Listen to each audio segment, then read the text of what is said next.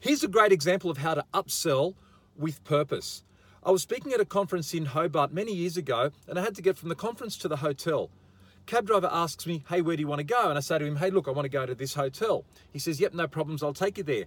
Hey, have you been to Hobart before? Hey, no, I haven't.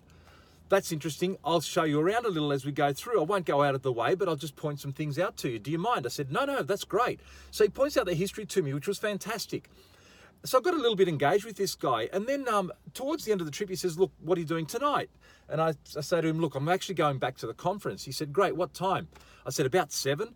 He goes, how about I come and pick you up? I said, look, you don't have to. I don't know if I'll be ready on time or whatever. He said, doesn't matter. I'll be there at 7 o'clock and I'll come and take you out there. I said, okay, great, fine. So I paid for the fare. 7 o'clock, I'm getting ready and I'm rushing downstairs because someone's waiting for me. So at 7 o'clock, I'm down at the foyer and this cab's waiting for me. I get in the cab. He says, back to where you spoke at the conference. I said, yep. So I go back to the conference. So he's just upsold me double. I go back to the conference and on the way in there, he asks me the question, what time are you going to finish tonight? I said, look, probably about 11 o'clock. And he said, how about I pick you up? And I said, look, I don't know if I'll finish at 11. I might have a few beers. I might stay longer. I might stay shorter because I get bored.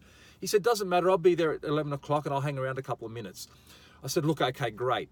At 11 o'clock, it was like my mother was waiting for me. I go downstairs and there's this cab waiting for me. He takes me back to my hotel again.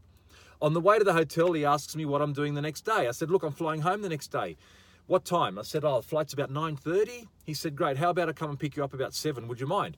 I said, no, you're just taking all the thought out of my head.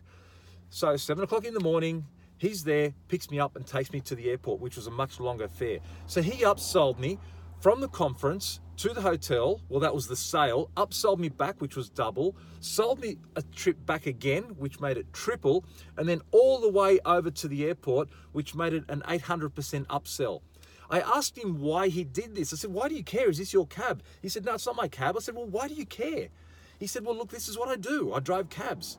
I'm proud of my city and I love to show it around. I like people to leave this place with a good feeling about it. I thought, oh, wow, look at that.